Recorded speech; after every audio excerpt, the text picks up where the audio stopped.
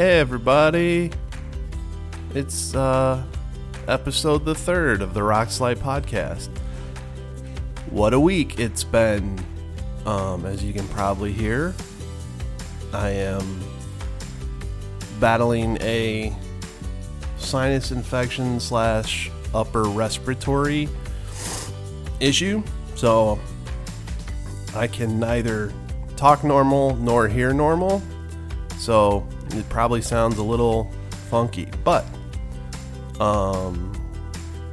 so we got a good episode this week. Unfortunately, it's very appropriate for the week that has passed, with two prominent public figures taking their own lives.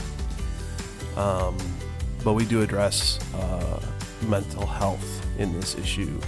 It's sort of a laying the groundwork for a topic that we will cover probably with some regularity, because it is a major aspect of both my life, my wife's life, and even my daughter's life. So, yeah, not much to say. And the more I say, the more I need to snort. So, so why don't we just get to the episode? Episode 3, Rock Slide Podcast. Love you guys. Enjoy.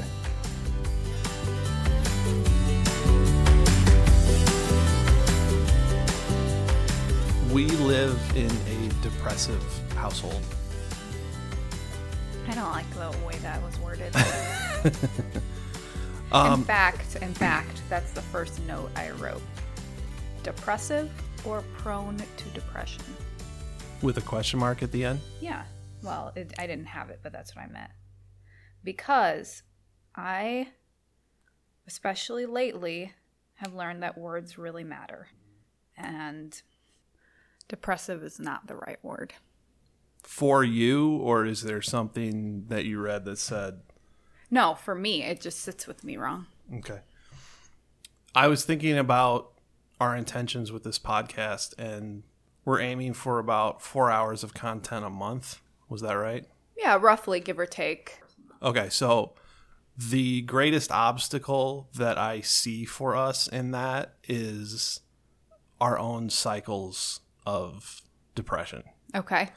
Last week we probably could have started this, but I've been struggling with my own issues, and then last week you had a tragedy occur that brought you down, and it's like when we sync up, nothing's getting done in this arena. I think that we need that, though. Now that we have started, we need to push ourselves through that. Oh, absolutely. Why don't we? Okay, what? Because these things do happen in episodes, like they do happen in. You'll just have stretches of bad week or two, whatever. How does that manifest for you? Like, how do you experience? Because you've been probably much better controlled than I have been over the past 6 months or so. So what do those low points feel like to you? The depressing period of that, I would say it was more anxiety for most of that period. Okay. It was a very short-lived depression. Okay. What does depression look like to me? How do you experience it? Well, you're not just a person who experiences depression. It's more than that for you. So yes. How do you experience your mental health struggles generally? So my biggest battle is probably with obsessive compulsive disorder. Okay. And obsessive compulsive disorder is a form of anxiety. Mm-hmm. So generalized anxiety, I mean, I don't know. It kind of, they are so closely related that they're kind of my twin terrors that I've dealt with for nearly 30 years. Or 31 years. Essentially your conscious memory. Yeah. Because even before I have memories, my parents talk about me being a very anxious, sensitive child. And what does that feel like? Mm-hmm. When stress is put upon my body, that's when it rears its head now these days. So what that looks like is anything can trigger an anxiety spiral. And an anxiety spiral is not something I can easily come out of. You know, people might say, well, just think about something else, or but that it's literally not possible. I'm working on ways to give myself tools so that I can get out of it. So I shouldn't say it's literally not possible, but without the tools that I've had up to this point, it has been impossible. So what ends up happening is I will see something that to me denotes a threat to my comfort, a threat to my current state of being. Mm-hmm. Every human being is prone to desire comfort. Mm-hmm. And once you've gotten into a groove, you don't want that to change. Right. Because that's where you're comfortable. Mm-hmm. And change, that's another kind of component of what I struggle with. Adjustment disorder is something that I struggle with because I have never been someone who handles change well, which is why I, in the last year or so, have really tried to encourage myself to look for opportunities to change up my schedule or make some changes that will help me with brain plasticity and flexibility, because it's really important to know, I think, and to be aware of the fact that when you're in a given moment, it's impossible to experience that moment again. Mm-hmm. So every moment that you're alive, things are changing. As someone who suffers from anxiety, that's something that's hard to handle. Because you're looking down the road. Right. At what might be coming. Right. And so let's take, for example, do you remember when bird flu was all the... Sure. We all remember our first threatened pandemic. Yes. I spent hours researching bird flu. Mm-hmm. What it was, what the threat to me was, what the threat to my family was, what the threat to my community was, where the bird flu was currently at in the United States, how people were people looking for... Which birds did you have to be most concerned about? Right. Was it like turkeys or maybe finches? And it all goes into that fear of change. Mm-hmm. Because if I or someone I love gets sick of the bird flu and dies, what is going to change in my life? Now, see, what you just expressed, what I see as you describe that is your mind immediately goes 100 steps down the line to the worst possible scenario that could occur. Right. It's preparing for tragedy. Mm-hmm. It's your mind, my mind, I should say, seems to think that if I prepare myself for the tragedy, when the tragedy strikes, which it, knock on wood, never does, and 98% of the time it's not going to. You're emotionally prepared for it. I'm emotionally, quote unquote, prepared for it. Yeah. But the fact of the matter is, as I've been doing a lot of research and reading, and I'm turning that perspective on its head and learning that when you emotionally prepare yourself for a tragedy, you're essentially living the tragedy twice. Yeah. You're also letting the tragedy fog the experiences that you're having, because you can't focus on what is happening in front of you trying to think 4 or 5 steps ahead. Right. So instead of enjoying the moment that you're in, you're trying to protect your future moments that may or may not occur. So I'll just say in a nutshell, the anxiety that I experience is always like that. So I'll sometimes I experience the physical symptoms first, and then I try to attribute something to it. So I'll find something to worry about. You're having a heart attack? Yeah. Yeah. Or like I'll be like, why am I feeling this way? I must be worried about something. What am I worried about? And then I find something to dwell on. Oh, that's interesting. Yeah. So even if you have, because I assume it's like a heart thing. Yes. Or like you feel it in your chest. I experience the majority of my anxiety in my heart. Okay. So I would imagine if you have, like, let's say you had too much caffeine and your heart's a little like, yeah, it's got the shivers maybe a little bit. Yeah. So you experience that physical symptom and then go, oh, there's something physically wrong with me, or there's something that I'm not thinking about, that there's a threat somewhere that I'm just not consciously aware of. Right. And so I search for it until I find it, and then the anxiety spiral begins. That's interesting. Yeah. See, for me, though I know certain stressors will contribute to me experiencing anxiety and then depression, I know I'm able to tell in my head most of the time, this is panic, this is anxiety that you're experiencing. So for me, it's the anxiety is largely physical. Mm-hmm. So I don't have to go, oh, this is what's causing my anxiety. Mm-hmm. Because I know it's just, with panic disorder, sometimes your body's going to go, fuck, run. Yeah, right. Like in the middle of the night, like the other night. Right. That's just the way it works. Yeah. There doesn't have to be a trigger. Right. And I never knew that.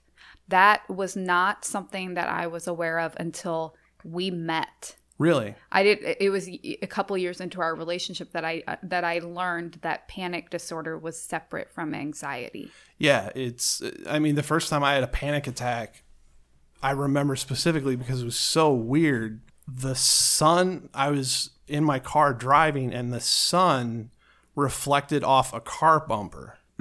It sounds ridiculous, but the sun reflected off a car bumper, and all of a sudden my heart was like, as if that car had blown up. Mm-hmm. So for me, I could always tie it to, this is a physical thing. Mm-hmm. This is not. It's fight or flight breakdown. Mm-hmm. So your fight or flight instinct is jumping into gear for no reason. Mm-hmm. So I always associate it with physical. The depression part, that's when stuff slows down and your head can start to do its evil magic. So the depression for me is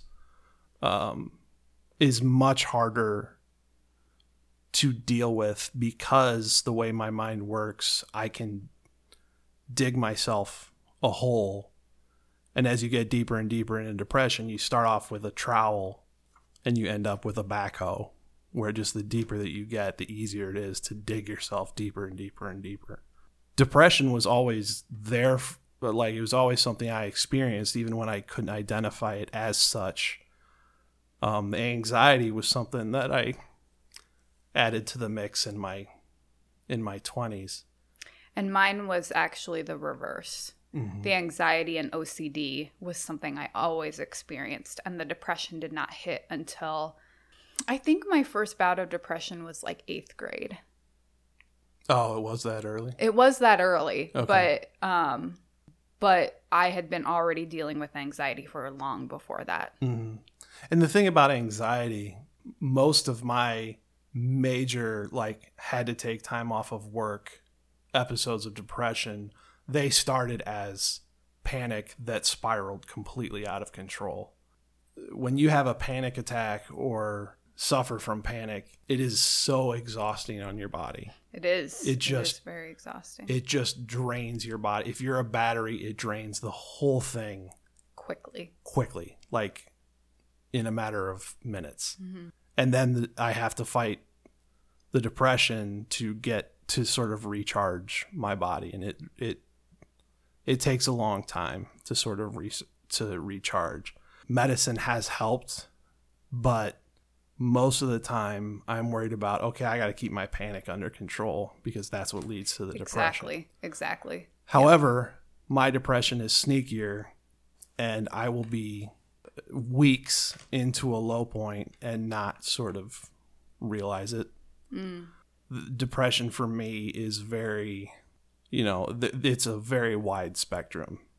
If it's 1 to 10 and I want to live at 10, I don't get down. Maybe once every few years I'll get down below 5. But a lot of times I'm living in the 6 and 7 and don't realize it.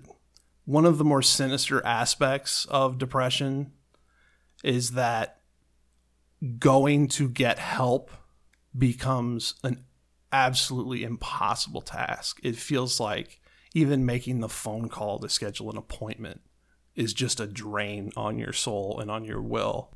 So like I'm in a case right now where I'm probably in the 6 or 7 range. This podcast is a good example of how depression can just sort of eat at your will. So because I'm a perfectionist, and because when I'm down, I get pretty rigid in like my schedule and what I want to get done. But what happens is, so we have these goals set for the podcast, and I want to have people come in and guest on the podcast, and working around people's schedules, when for them doing a podcast is a bit of a lark. For us, it's something more serious. So when I run into struggles like I can't get anyone scheduled to work because everyone we know has kids and work and different schedules, my head goes, this is never going to work. So why are we doing it? And that's really the main reason I even brought up depression today, is because it will be a battle for us sometimes to make this what we want it to be. But you and I are both committed to doing it. The trouble that we run into, you and I can both pick each other up. But when we're both down, it just makes it a lot harder to help each other out, because we're both dealing with our own stuff, which is why when we feel good, we need to get as much of this done as we can. Yeah. And because yes, just talking about last week keeps making me want to cry. Yeah. I don't contribute last week to depression. No. And if that's the impression, that's not what I meant. But you were low for a reason. Right. And that's all I meant. When we both have emotional capital being spent, it's hard for us to get together as a pair and do something like this, which at the current point is just a reward in of itself. Like just doing it is what is fun. We want people to listen because we've been through a lot and we think it is helpful. Plus, there will be more fun things on this. It won't always be so dark and dreary. Well, and that's something that I think is important for people who experience mental health. Everybody experiences mental health. I meant mental health issues. Yeah. I know for you and I, when we hear about Kristen Bell is a good example. Yes. Kristen Bell, her public, I'm not going to call it a persona, but her projection in public is essentially a ray of sunshine. Right. But she's been open about suffering from depression. And for people like you and I who admire her and the work that she does as an artist, but then also the amount of charity work that she does, to find out that, I still have days where I just can't get out of bed. That's uplifting. It is. As crazy as it is hearing someone you admire say, I struggle and I go through these things. I've always gone through these things. Because the most interesting thing, or the most heartening thing to me about talking to someone who experiences depression is every story has its through line, but there are so many variations of those stories. I mean, just between you and I, we've talked about, for me, it was depression first, then panic.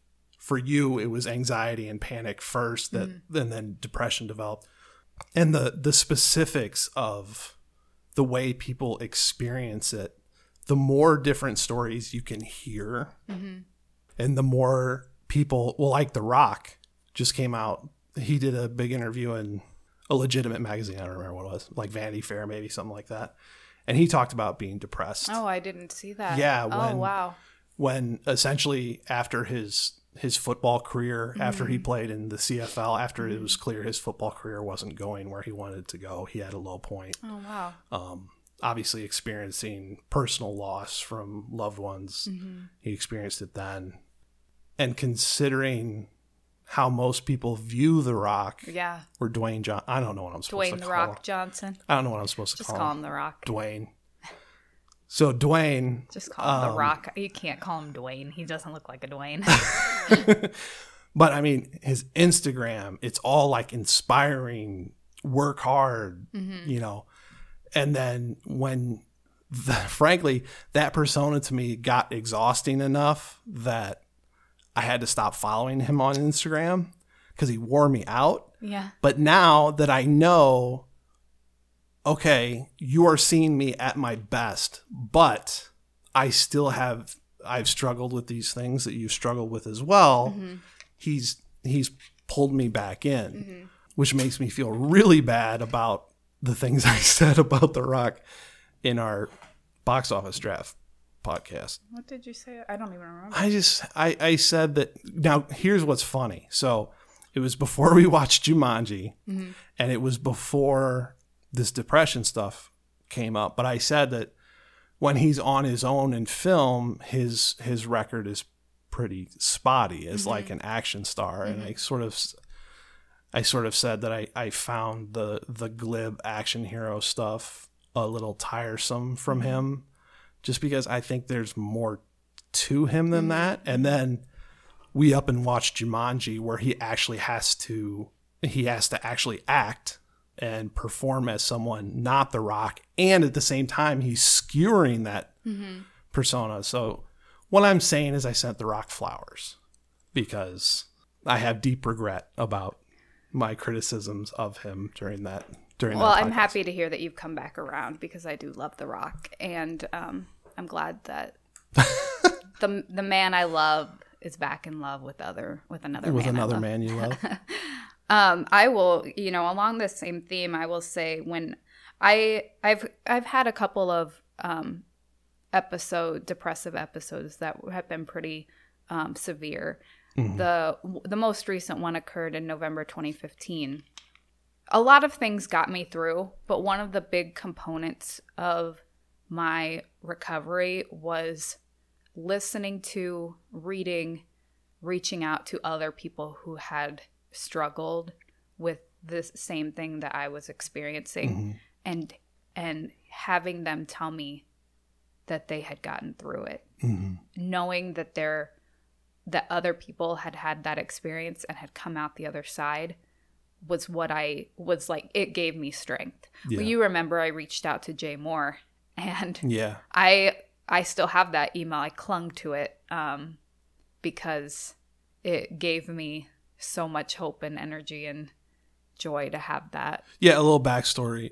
Jay Moore wrote a book about his 2 years on Saturday Night Live called Gasping for Airtime, and in it he talks about suffering from depression and panic disorder and how he got through it. And I read that, I don't know, 10 or 12 years ago, and I've kept it ever since. Randy and I are always looking for books about people who especially comedians who go through it. One of the great difficulties about depression, something I hope to crack on this podcast, is I've yet to hear someone describe depression in a way that it makes sense to people who have never experienced it. And I've heard people like, Patton Oswalt, Jay Moore, Jen Kirkman, all these people that we really admire, who are really smart people who suffer from depression, and even they haven't been able to crack that for layman's. And it's a really tough thing to do. I mean, I can tell you what my specific experiences are, but if you're a person who has felt in their life that there is no light left, the light at the end of the tunnel doesn't exist. Understanding that sort of desperation and that defeat, it's hard to describe. It's easy to do physical symptoms, panic disorder, your heart races, you sweat, you shake. But when it comes to depression, it's not that easy to describe. But I'm going to try. Yep. I'm going to keep poking that bear. One of the notes that I wrote was, I wish Phil would talk to me more about how he's feeling. I said, the difference between Phil and me when it comes to our mental health is that I talk a lot and Phil clams up and talks very little. We have very different ways of handling our mental health struggles. And it causes me to feel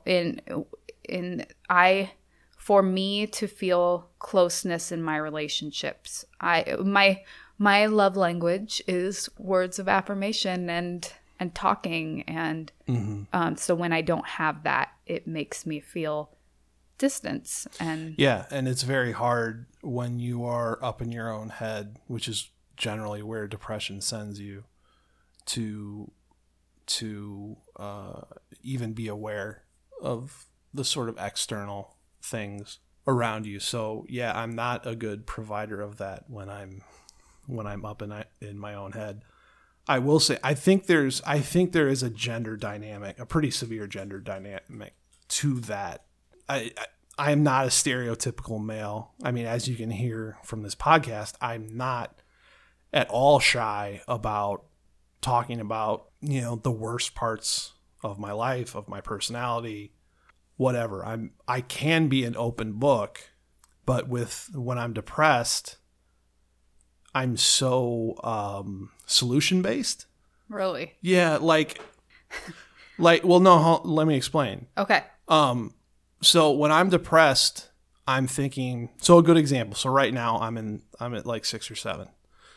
I have a doctor's appointment tomorrow, but I've been depressed for probably 6 weeks since I had a real struggle with panic attacks out of nowhere. I got on different medication, and the depressive in me is going, well, you're not really going to be able to do anything about it until you go see your doctor again. So just ride the wave. That is one of the things about you. If there's anything that frustrates me about you, it's what you just said. Because that, I think, is very lined up with that perfectionistic tendency in your mind. How so? Because, for example, just like this podcast, you don't want to do it until we have everything lined up. Yeah. You didn't want to do the shelves until you had everything lined up. Well, hold on. The shelves were also work. But though a slightly obsessive compulsive part of that is like, since I was doing them for you, like in terms of they were shelves that you were going to use to decorate. I wanted to make sure that you were going to be happy with what I did. And you were at the point where you're just like, just put them up. It's going to be fine. Just put them up. And that did make me anxious about doing it. It got to the point where I had to just simplify it for myself. I'm like, I can't do this, but I can get these up like this. And then I was able to do it. But you were not helpful in giving me instructions. You're just like, well, we had it planned out on the whiteboard that we erased. But babe, okay, so you have to continue. understand though that when I say that something doesn't matter to me, is literally like a lot of, I'm anal about a lot of things. Yeah. So when I say that something doesn't matter, like you should run with it. Yeah, but when you say something doesn't matter, in my head, I go, yeah, she says that. But when I put those up and they're half a degree off, you're going to see it. Have I ever done Not that in any to you? sort of like malicious way, but just that in my head, it's like, yeah, she can say that. But if those are off just a little bit, and you know what? Leveling shelves, especially in a row, that sucks. Yeah, I know. That sucks. I know. I'm sure there's some carpenter out there who's like, oh, no, this is cake. Here, let me show you. It was hard as hell for me. And I can't allow it to be a half degree off for my own health and for your perceived health. Yeah. Well, I feel like, so I wrote that I get frustrated because I often feel like there's more you could do to feel better. And so I think that really lines up with what you were talking about with waiting until you go to the doctor because there's nothing you can do. Yeah. But I know because of what I've learned in all of my intensive therapy that I've done that there are a lot of things that you have to take control of your own health. You cannot wait for somebody else to do that for you. Right. Well, and we've seen with me that once I get into a groove, I do pretty well.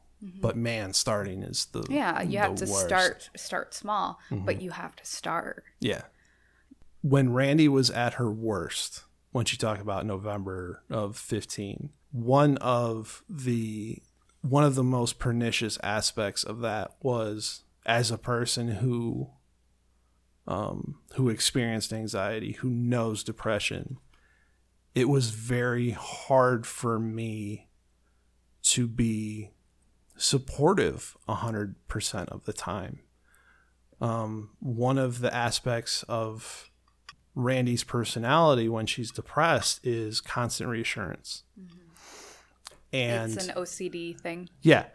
And imagine that reassurance is a tennis ball. Randi's head is a brick wall. She'd ask me a question. Am I going to get through this?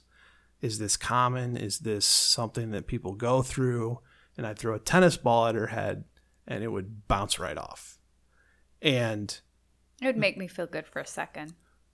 A full second? Maybe not a full second, but that's the thing. That's the trick, is that it would make me feel good for maybe a millisecond, and that's why I go back for more. It's the OCD. It's the reassurance seeking. It's a compulsive behavior.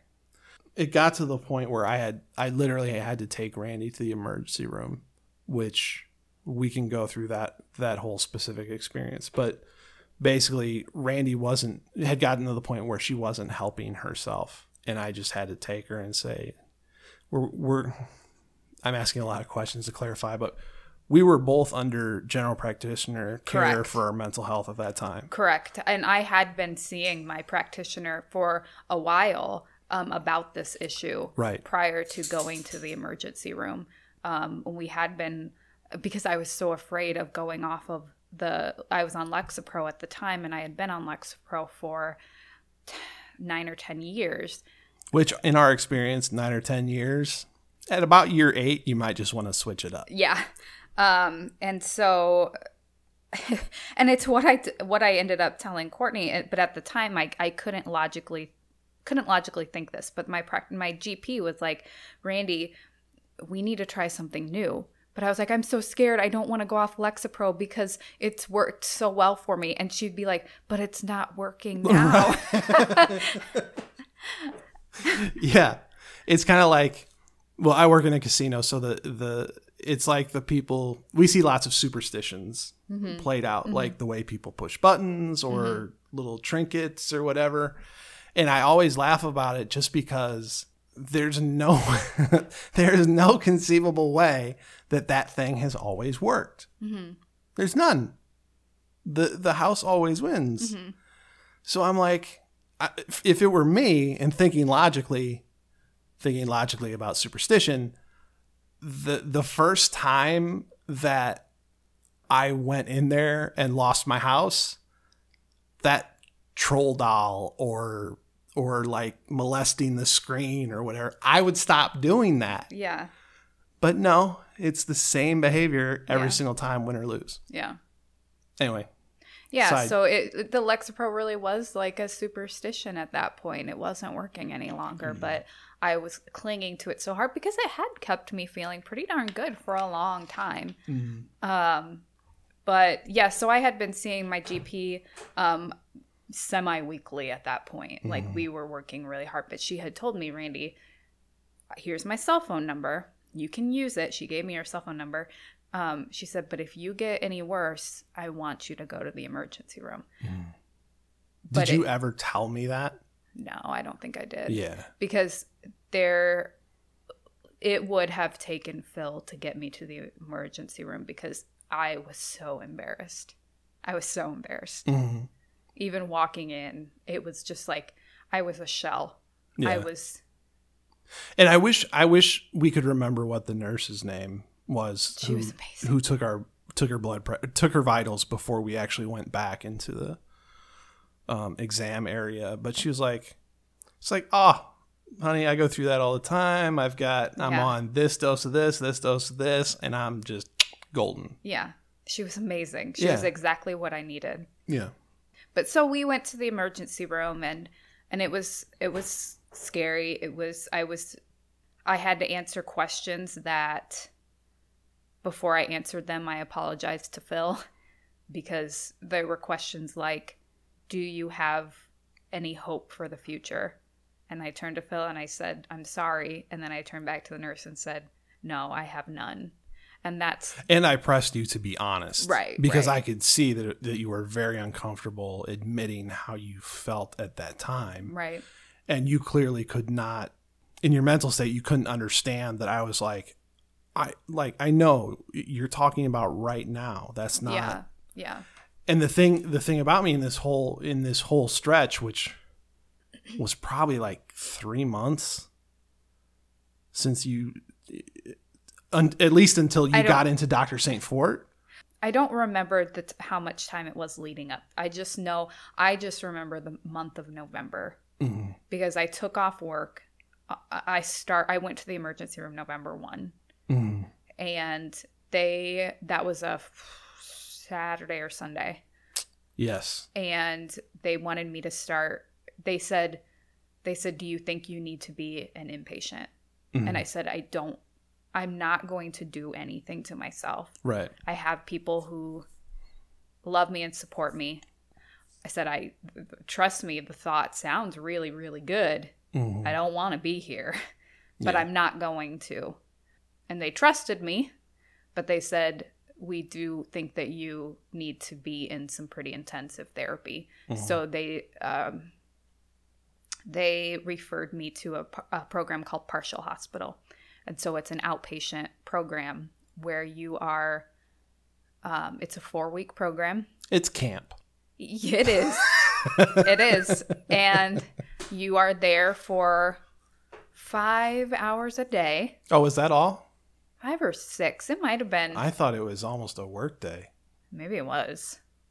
I thought it was like 8 to 3 or something like that. You're actually right. I think it was 8 to 3. But so nervous to go. So nervous. But I am so proud of myself and so thankful that you encouraged me to go. Forced me to go. Because it was life-changing. Yeah. It was one of the most impactful experiences of my life.